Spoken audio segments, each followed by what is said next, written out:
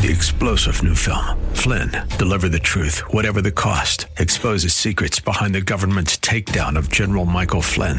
Flynn knew what the intel world had been up to. He ordered the first audit of the use of contractors. This set off alarm bells. He told the truth. He was the most dangerous person for Donald Trump to hire. They had to get rid of Flynn. Flynn, deliver the truth, whatever the cost. Available now. Watch it today. Go to salemnow.com. salemnow.com. This is the Pro America Report on The Answer San Diego. Welcome. Ed Martin here on the Pro America Report. We've got a bunch to cover. Just before we get on the program, Jussie Smollett was convicted of, I think, 5 out of 6 of the charges for lying about that race hoax up in Chicago. We'll talk about that in a moment. Also, I have some more details. I started to tell you all about that tweet from J.D. Vance, the candidate for U.S. Senate. And J.D. Vance tweeted about how Ohio State University has an incredible number of diversity officers, diversity bureaucrats whose job it is to go around, Ohio State University and make sure everybody's diverse. And so we'll talk about that and a lot more. Don't forget, please visit proamericareport.com, proamericareport.com.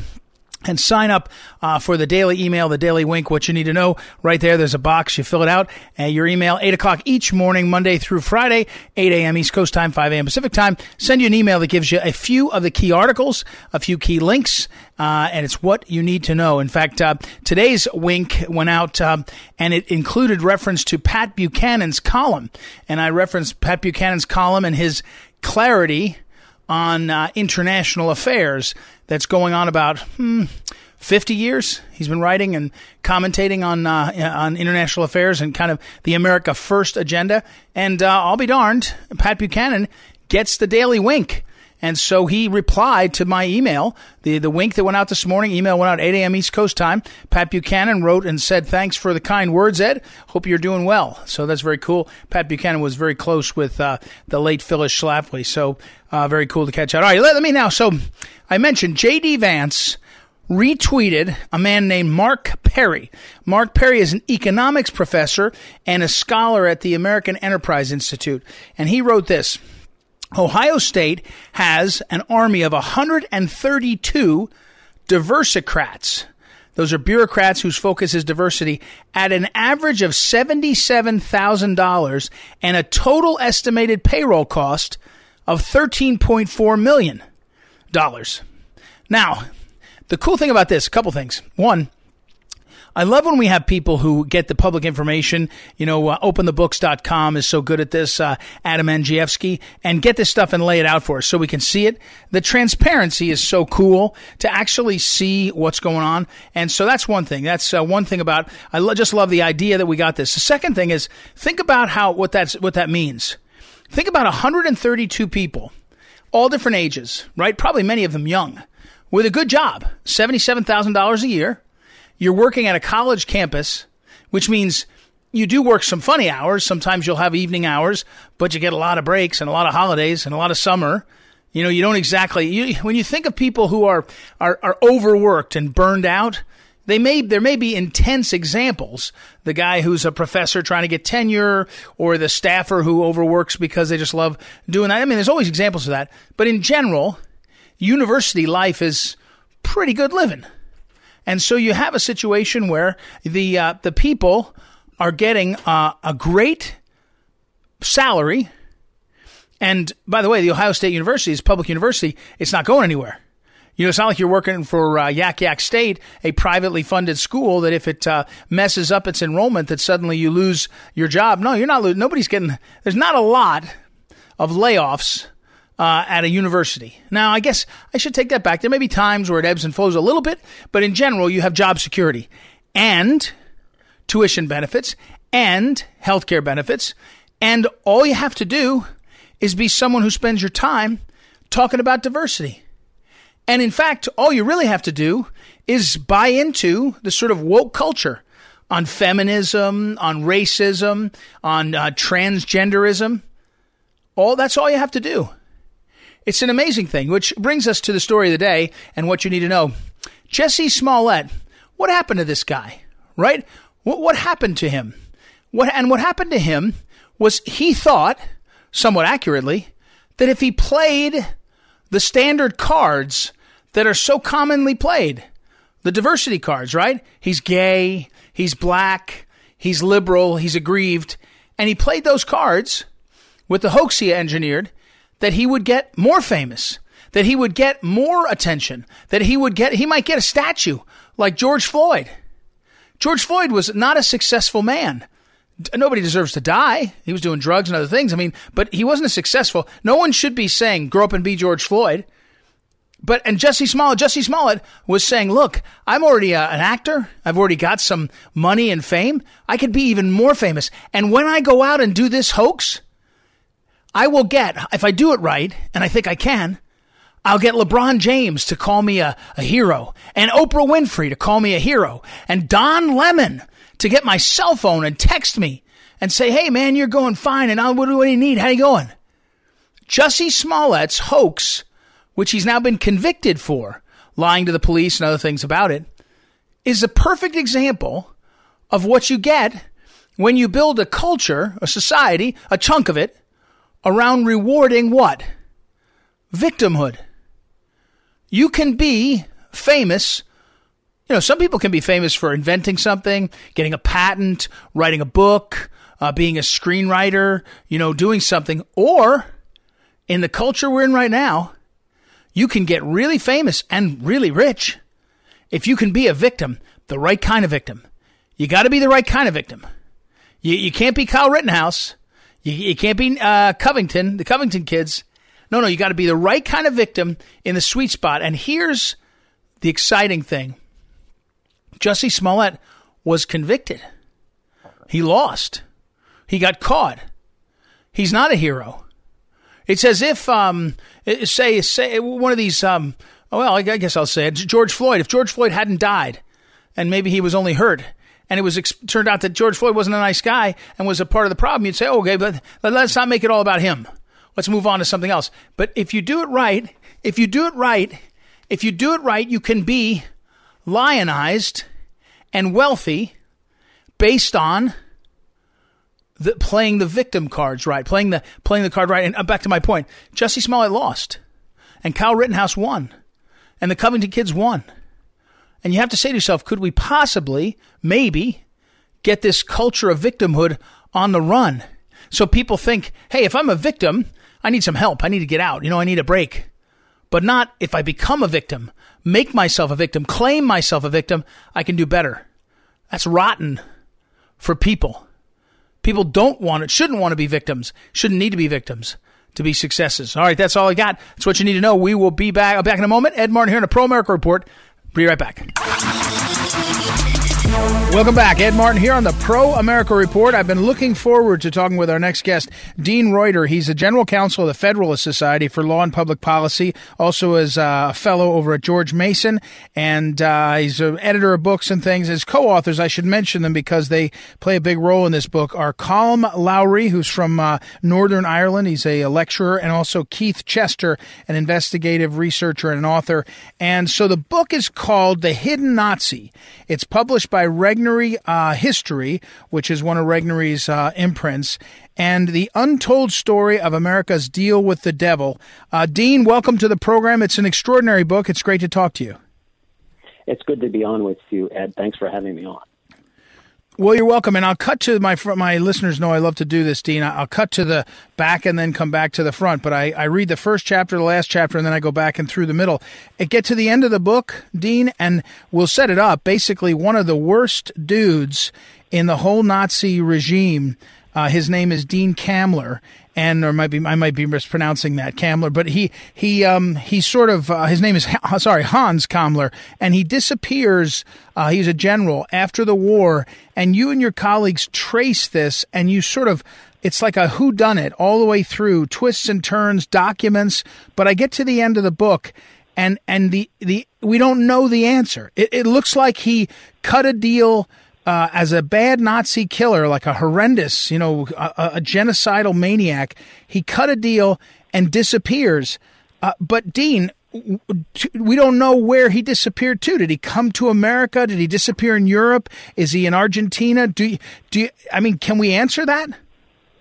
We can't answer that with certitude, Ed, which is one of the frustrating things about this book. But we decided, we've got enough information to publish here. We know, we've revealed some startling things. Conventional history really doesn't pay attention to Hans Kammler because he committed suicide at the end of the war in May 1945. Just as the war ended, he commits suicide. The German court validates that finding.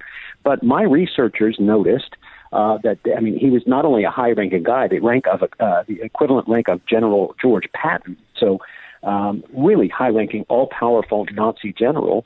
There was never a body produced, no sidearm or dog tags, no paperwork. It was just an adjudication of his death. And that didn't sit well with these researchers. And what we reveal in the book is he didn't die at the end of the war. He actually did a deal. I think we proved pretty well that he did a deal with the U.S. Army to try and erase his past. And we made a deal with him in order, honestly, to get the German rocket team. Werner von Braun and that rocket team fell into our hands, not out of some stroke of luck, but because we did a deal with Hans Kammler, the hidden Nazi. Well, and again, we're talking with Dean Reuter, and his book is called The Hidden Nazi, available wherever books are sold. Regnery publishes it. But Dean, when you read this, some details are really striking. One is he's a senior guy designing Auschwitz and design, carrying out the plans to exterminate millions of people. He's not a military man. He's an architect, I think, or I think an engineer, and he gets promoted up through. Yes. Yeah, and ends up not only in charge of the physical design and implementation of Auschwitz and others, but as you point out, he also is so senior, he's in charge of supervising the, I guess, what do you call it, the secret weapon division? Like they were rockets as well as probably trying to get to nuclear weapons, right? That's exactly right. They had rockets that were very far advanced, much farther advanced than anybody in the Allies, the Western Allies, or even Russia. And everybody knew as the war was ending, Germany was going to lose, and there would be this mad scramble for that secret technology. And whoever came out of it would have a 10 years head start on the Cold War. That's why we made the deal with the hidden Nazi, with Hans Kammler. But he ended up in charge of that, not just the rockets, but as you suggest, nuclear research. And we show in our book that they made probably more advances in nuclear research than anybody thought. They certainly had more research sites than anybody's been able to document before the hidden Nazis. But it's just a remarkable story. I mean, I would not have believed it to be true if I hadn't participated in the discovery of it. Well, I have to say, you do a good job of that. As the narrator, you lead, as the reader, I was thinking like you were. I was like, at one point you're describing like you're looking out the window of your home office and you go for a run and you're thinking, is this all coming together? And you're like, wait, one more detail. But I want to go back for a second. Again, we're talking with Dean Reuter. The book is The Hidden Nazi. At the very beginning, you talk about traveling to Germany to interview Hans Kammler's son, who is, I think, I assumed, I don't remember if he was elderly, but he was certainly infirm. And you're interviewing him, and you're it's enough of a human portrayal that you the reader, I think, or at least I did, I thought, how did this guy, this Hans Kammler, become such a maniac? And that's kind of like that question, right? Is how do people that get born and raised end up like doing such evil things? I don't know if I get. What do you think by the end of all this research? It's a great question, and we do try and delve into the human aspects of this. It's really hard to figure out how somebody can go so far off the rails, and even more to the point, maybe how an entire culture, Germany, right, one of the most advanced cultures, not just at the time, but in the history of humankind, produced such great science and music and culture, and then ended up killing 6 million Jews out of malice. And this was not just a handful of people participating in this. This was a nationwide endeavor that involved a lot more people than sometimes we're led to believe. But one critical aspect of Hans Kammler that I just can't get over, which really shows he does have no redeeming characteristics, is that he lost a daughter as an infant in an accident when a nurse left a bottle of chloroform open near his daughter. So his own daughter is gassed to death, ironically, and yet he goes on without any indication of remorse or any hesitation. There's no pause button. He designs the gas chambers and the ovens, and he just figuratively pushes people into those gas chambers. men, women, and children. Well, and I'm God knows I'm not defending him, but you go armchair quarterback or armchair psychiatrist, and I don't know, maybe he lost. I think you remember. I remember he lost 2 children in their infancy. Yeah. So maybe somehow he snaps. We tend to think of, at least I do, stereotypically, the mother of a child like that snaps and is never recovers, is institutionalized. I don't know. It's Dean Reuter. The book is The Hidden Nazi: The Untold Story of America's Deal with the Devil. As you read this, as I read this, Dean, I was reminded of some of the other sort of deals there were, and then some of the ones that escaped, like Barbie, that was a famous Nazi who escaped or got out, either got a deal or got out.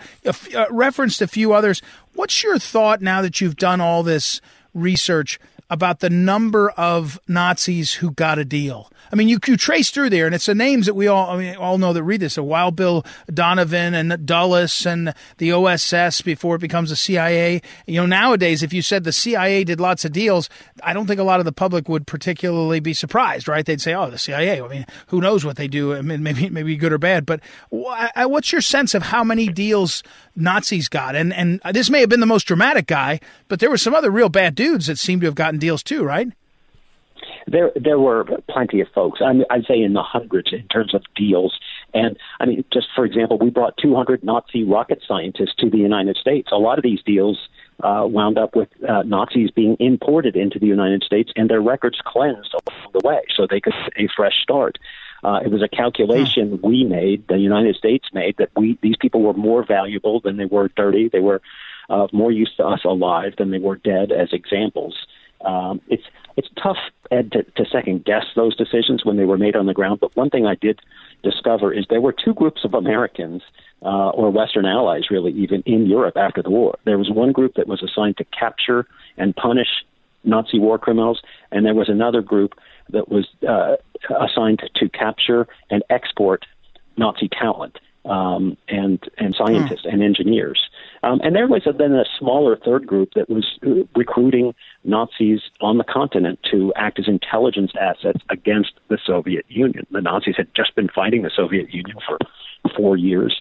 We were about to engage in a Cold War, and we used them as intelligence assets, including Klaus Barbie, who you mentioned, who was so prominent. And then with our help, I mean, this is a well-documented case. With our help, he got off the continent and made it to South America.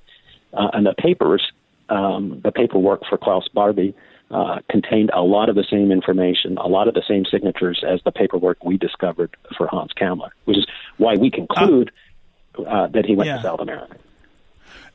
But again, Barbie was, when it was found, they found. Well, I think, did they find him, or did he pass? Had he passed away by then? I mean, isn't it? Is there a chance?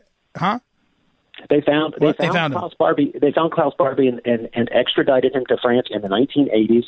He was tried and convicted. Spent a short time in prison before he died. Eichmann was found by the Israelis. Mengele is the most prominent Nazi who wasn't found and whose bones were found after he died. Do you think that, is there any chance that Kammler's alive?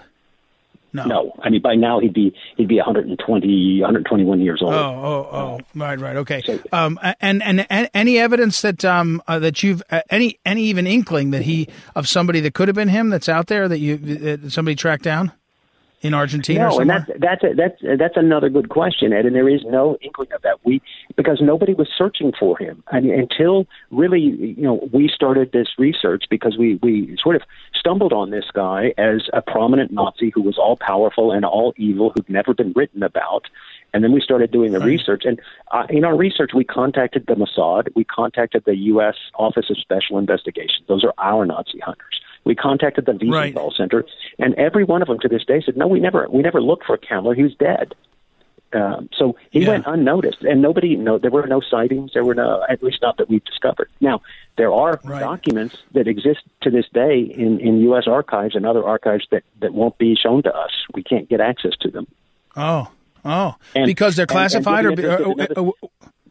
Yeah, they're classified, but 2 of them in particular, one was produced in 1969, one was produced in 1987, about Hans Kammler. And you got to think, 40 years after the war, what documents are being produced by a guy who died 40 years ago? And these 2 documents run over 100 pages.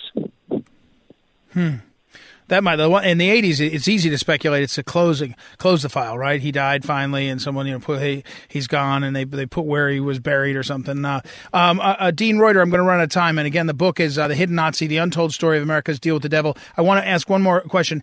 You mentioned the American Nazi hunters in the Department of Justice. We have an office that has done this for years. It still exists, I believe, because there's still some chance that you have a 15 or 20-year-old that could have been assisting in the Nazis, I think, right? Is there any, what do they do? I mean, or is it closing down, or what's that? What is that? What's the status of that? I don't think most Americans realize that.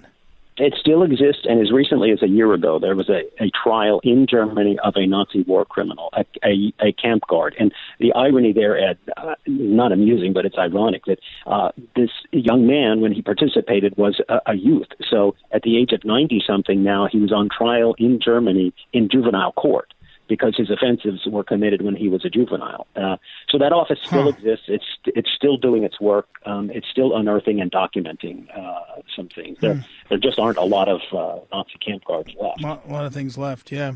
Well, it's a very interesting book, and I congratulate you, Dean. And you even, as a writer, you even give your co-authors great color, their characters in the thing. So congratulations, and again, and say The Hidden Nazi: The Untold Story of America's Deal with the Devil. Dean Reuter, thanks for coming on the show. Thanks again for having me, and thanks for your time, Ed. Okay, we'll take a break, everybody, and I'll put it up on social media, and I'll do some more reading on it, some things around it, make sure to put the word out there. My listeners will like it. We'll take a quick break, everybody. We'll be right back. It's Ed Martin here on the Pro America Report. Back in a moment. Welcome back. Ed Martin here on the Pro America Report. Our next guest is Craig Shirley. Now, I'm going to talk to him about the news that's so topical, but I have to tell you that one of my favorite books of all time about campaigns and about how things work and what happens is his book that's called Reagan's Revolution, The Untold Story of the Campaign That Started It All. And it's about the 1976 Reagan campaign, which was the one that he lost, and how amazingly dramatic that was, and what Reagan learned and how it played out. And if you haven't read, he's written tons and tons of books. Craig Shirley's written lots of books, historical books, books on politics. Another one I have, Craig, on a book on tape and Audible is the one on Mary Abal Washington, George Washington's mom, which is also extraordinary. So anyway, welcome, Craig Shirley, great author, and appreciate having you on the show. How are you today? Oh, I'm fine, Ed. How are you? Thank you very much. I'm doing fine. So the news, though, we want to talk about is amazingly, within about a month or 3 weeks of an attempt to get Sirhan Sirhan, the killer of Robert Kennedy, released, which seems to have gone away, we now have a federal judge granting unconditional release to John Hinckley Jr., the man who shot Ronald Reagan. Didn't kill him, but nearly did. So, Craig, first of all, Hinckley's not been in jail. I think I knew that in the back of my head. Not one day in his life. Yeah, because they declared he was insane, right? Yeah. Well, no, they said he was innocent but insane. Well, yes, that's right. They said he was insane at his jury trial, which was in D.C., which was he had a team of left-wing lawyers, and the jury was a bunch of left-wingers from D.C., and they decided that Hinckley was innocent by reason of insanity, which is a new verdict, never heard before. Innocent by reason of insanity was totally insane. But if he is insane, which he is, he still belongs. In a mental institution. Or if he's sane, he belongs behind bars because he did kill Jim Brady. The coroner's report when Jim Brady died. And by the way, Jim Brady was an old friend of mine. We both worked on the Hill as press secretaries. And when he died, the coroner's report said he died as a result. It was a homicide.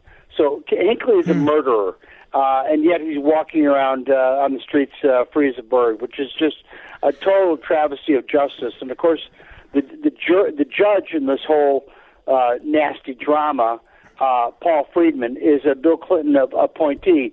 So that kind of figures, that you'd have to have a left-wing jurist put down a left-wing opinion, on the assassination attempt on Ronald Reagan.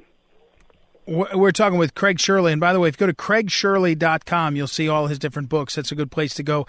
Back to Hinckley. So Hinckley he's now 66 years old. And here's the thing that makes me madder than anything, Craig, because I think you're giving the judge in this case too much credit, in the sense that the judge approved what was the prosecutor. So now the Department of Justice, Biden's Department of Justice, filled with all kinds of lefty. Forget Merrick Garland. Go right below Merrick Garland, Elisa Monaco. She's as far left as she can be. And so the Department of Justice says, hey, here's what we'll do. Our friends are the defense lawyers for Hinckley anyway, likely, and we'll make a deal. We'll do an agreement, and it'll be unconditional release. And judge, we're the prosecutor. We're on both sides of the V. We're the prosecutor. He's the defendant. We say it's okay. The judge says, okay, why not? And here we are. This was a giant finger aimed at the millions of decent people of American society and culture, including you and me. That's what it was. It was the liberal establishment giving the finger to people like you and me. Said, up yours. We don't care if Hinckley committed murder. We're going to let him go. We're going to let him go free, even if he's still insane. There's certain movies he can't watch. There's certain books he can't buy.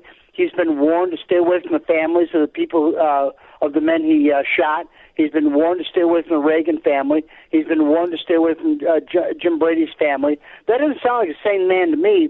But here's the paradox: if he's crazy, he belongs in an institution. If he's guilty and insane, then he belongs behind bars. But instead, they pick the third option, which is the most ridiculous option of all, is that he should walk with the rest of us, which is insane. And let's to be clear about this, he went to live with his family. I think down in Williamsburg, Virginia, if I remember correctly. Yes, gated communities and his his father was alive and died years ago now, a decade or more, and his mother just died. I read that for sure. So whatever the sort of check on this was, now he's on his own. I mean, again, you would think that I hate to encourage us both. It's even worse is that his encounter group, believe that you reach out and touch somebody. His encounter group recently broke up because of COVID. And his little fiefdom at his antique store, that closed too because of COVID. And his last report says he needs social interaction to keep from going crazy. Well, now he's not getting social interaction, so is he going to go crazy again and shoot somebody else? I get this. Is there anyone who can appeal? I mean, I don't mean that to be a legal appeal, but is there any? I don't think there is, right? It doesn't matter if, and I don't think Patty Davis, there's no one that can say, hey, this is a danger, right? Jodie Foster's not going to do it, I'm sure. No. I mean, she can speak out. She spoke out in 2016 and said this when Hinckley was released, in his stages, that this was a travesty of justice and a terrible thing. And I'm sure if she's asked, she'll say again, this is a terrible. If I was Jodie Foster, I'd grow an eye in the back of my head because he ended up killing people because he stalked her. So who's to say he's not going to stalk her again? Is that the last I interviewed for one of my books a lot of psychiatrists involved, and they said to a person that he was dangerous to society, that he was a sociopath, that he felt nobody else's pain, he only felt his own pain, and that these are 6 psychiatrists who all said that he was certifiable and that he should not be released into normal society. And yet here he is, because of this whacked-out judge, released into normal society.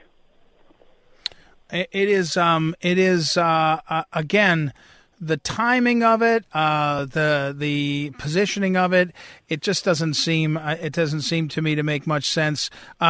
Craig, again, the Brady family. I mean, the Brady family's gotten some prominence over the years in terms of policy stuff. Have they put out a statement? Do they care? No, they haven't. Of course, he passed away some years ago, and his wife also passed away. And they didn't have any children. Now, I don't think he had any children from his first marriage. But maybe his cousins. Although I haven't seen anything, But if their last name is Brady and they're somehow related, he can figure out through the internet, and maybe they ought to think about getting private security for themselves. Yeah, it is. All right, Craig. Any more? You got any more books on the way? Reagan books? I mean, you have about 5 or 6 of them. They're some of the best. I'm working on 3 Reagan books right now, and I'm finishing a book, April 1945, which comes out at the end of February next year. And this is about the month of April, obviously 1945, and all the momentous things that happened then, with FDR's death and Truman becoming president, with Hitler's committing suicide, with Mussolini being taken down by the mob, with the development of the A-bomb, with Auschwitz and Dachau discovered, with the fight for Okinawa. It's just a momentous month in the history of the United States. Just a tremendous amount of, every day was a major news story, many major news stories each day. Great. Well, I look forward to it. I see it now, right now. It's April 1945, the hinge of history. All right, yeah. Craig Shirley, thank you as always for the perspective on this. We'll talk to you again very soon. All right. Thank you, Ed, very much. All right. We'll take a break, everybody. We'll be right back. It's Ed Martin here on the Pro America Report. Back in a moment. This is the Phyllis Schlafly Report, a daily look at the significant issues of our time from an experienced conservative perspective. Sponsored by Phyllis Schlafly Eagles, this broadcast continues the legacy of Phyllis Schlafly and stands against forces that mock traditional values, slander America, and redefine the family. Now, the president of Phyllis Schlafly Eagles, Ed Martin. Proponents of COVID restriction and vaccine mandates are messing up America in a lot of ways. But among the most egregious of their violations has to be the fact that they've opened up a whole new front in the war on Christmas. It used to be that the war on Christmas was about public nativity scenes and Christmas carols being sung by children in public schools. Now there's an entire wing of the political spectrum dedicated to ensuring that Americans don't get to celebrate Christmas with their family and friends. Dr. Anthony Fauci was making headlines all the way back in early October for his response to CBS's Margaret Brennan when she asked him, "Can we gather for Christmas, or it's just too soon to tell?" Fauci answered that it was too soon to tell. He then proceeded to imply that if enough people got the vaccine, maybe he would tell them that they could celebrate Christmas. First of all, let me just point out how ridiculous the question is to begin with. Why in the world would this news anchor, Margaret Brennan, feel like she had to ask Dr. Fauci's permission to see her family this Christmas? By asking such a silly question, she's implying that Fauci has some kind of power over the American people, which he doesn't. He's not an elected official, and even if he was, he still would not have the authority to make that kind of decision. The very premise of the question is offensive and ignorant. Speaking of which, Fauci's answer was just as inconsistent with reality. The leftist puppets are going to find out very quickly that the American people won't be scared into submission as easily as retailers were scared into doing away with Merry Christmas. This is the fundamental difference between liberals and conservatives. Liberals want us to live life by mandate. Conservatives want to live life by personal liberty. No one will force you to leave your home on December 25th if you don't want to. But no government bureaucrat has the right to cancel Christmas either. It's up to you and your family. Because Christmas is a time to celebrate family and celebrate with family. And the COVID war on Christmas won't change that. This has been the Phyllis Schlafly Report from Phyllis Schlafly Eagles. The hypocrisy and lies of the liberal media are alarming and even incite public unrest. But the fake news and the commentators who slant coverage are finally being exposed.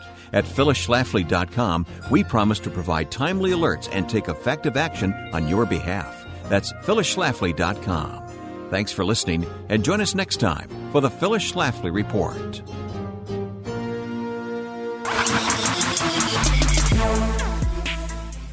Welcome back. Ed Martin here on the Pro America Report. Well, if you're like my kids, you don't want to hear any talk of Christmas this early. My kids have an informal rule that they don't want to hear Christmas music until after Thanksgiving, but they don't even want to talk about Christmas stuff like shopping and all until December turns, no matter what. So this is their rule. I don't know why my kids decide to have this rule, but that's where they are. So, but I'm breaking that rule. I'm breaking that rule right now because I want to tell you about a very cool opportunity if you go to phyllisschlafly.com, I'll put it up on social media. There's a link there, and there we have a Christmas sale going on. Now, what's very cool about Phyllis Schlafly, the late Phyllis Schlafly, I mean, not just very cool about her, she was an amazing lady, but what is amazing, one of the amazing things about her is she was an incredible writer. And so we have already published volume after volume of her books. We call them Phyllis Schlafly Speaks. And you go on patents, on pro-life, on Donald Trump, all there. And again, you go to this website, you can follow this. Also, there's The First Reader, very popular. Phyllis Schlafly wrote a reading manual for children to read back in the day, I don't know, about 15, 20 years ago. It's very popular these days. It's called The First Reader, and there's a First Reader workbook. You can find that there. You can also, there's tote bags, Phyllis Schlafly tote bags, leather padfolio. We actually have a copy. The other day, you may remember, I appeared on Larry Elder's radio show. And in the midst of all the different kind of appearances I made, I have acquired over the years some of the key books of folks like Larry Elder. His book is A Lot Like Me, out in 2018 in paperback about his relationship with his father. Phenomenal book. You buy that there. We've got some David Horowitz books, autographed books that are around. We also have Brian Kilmeade, his book, Thomas Jefferson and the Tripoli Pirates. If you are upset they took down Thomas Jefferson's statue up in New York City, here's a chance. This is a great history. Anyway, all of this is at this website. You can go there and check it out. Lots of books, including my coloring books. Can't Trump This Covfefe. There's a Christmas version. The best book I can recommend, really important for you to read, is Phyllis Schlafly's book, A Choice Not an Echo, which she updated in 2014. It was a runaway sold, I think, almost 2.5 million copies in 1964. Well, all those years later, 50 years later, she published an updated version, and it gives you the best description of what's going on behind the scenes in the Republican Party and why it's so important to do that. So check it out. If you go, there's lots of gifts. I meant to mention, there's also called the Turbo Reader. Phyllis, when she did the First Reader, she then did a Turbo Reader, which allowed people to a different level of reading you can get there. So another favorite of mine is Who Killed the American Family? Extraordinary book written in 2014. You should get that. And then one last one I'll finish on. It's called The Supremacists. And it's Phyllis writing about the importance, the tyranny of judges and how to stop it, the importance of the fight over judges. So a lot there. If you go, again, for Christmas, all these books, there's no supply chain problems. There's no issues. You can buy these books now. We'll get them to you in just a few days. You'll get them for Christmas, and there really is something for everybody. If you have somebody that loves the pro-life movement, there's really nothing like Volume 3 of Phyllis Schlafly Speaks. Its subtitle is How the Republican Party Became Pro-Life, and it marches through how Phyllis Schlafly was able to shape the platform of the Republican Party. It's an extraordinary history. It's got a description of tactics to get it done. It's got description of the people that were against it. It's really great.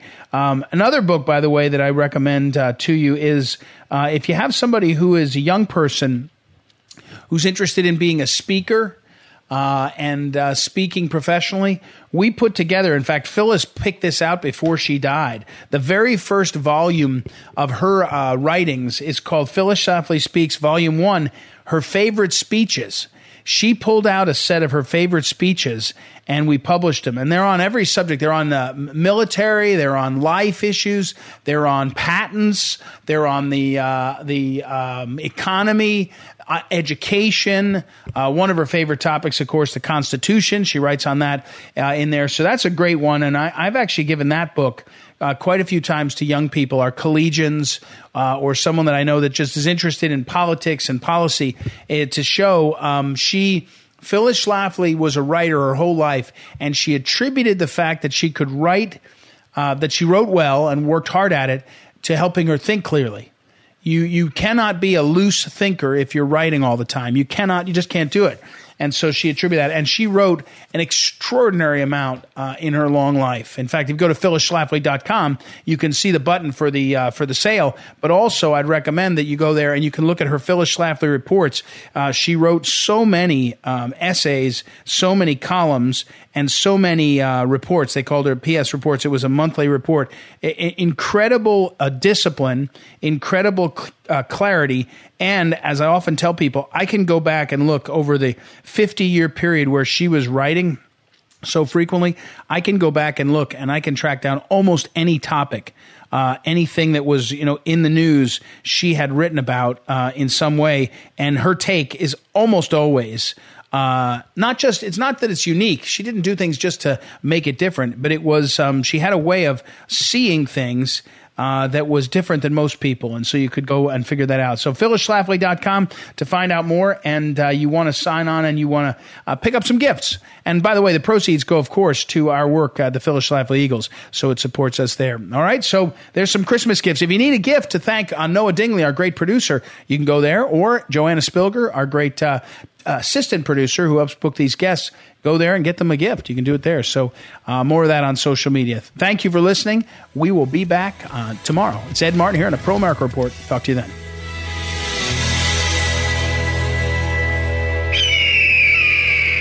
This is the Pro America Report on The Answer San Diego. 3-star General Michael J. Flynn, head of the Pentagon Intelligence Agency, knew all the government's dirty secrets. He was one of the most respected generals in the military. Flynn knew what the intel world had been up to. He understood its funding. He ordered the first audit of the use of contractors. This set off alarm bells.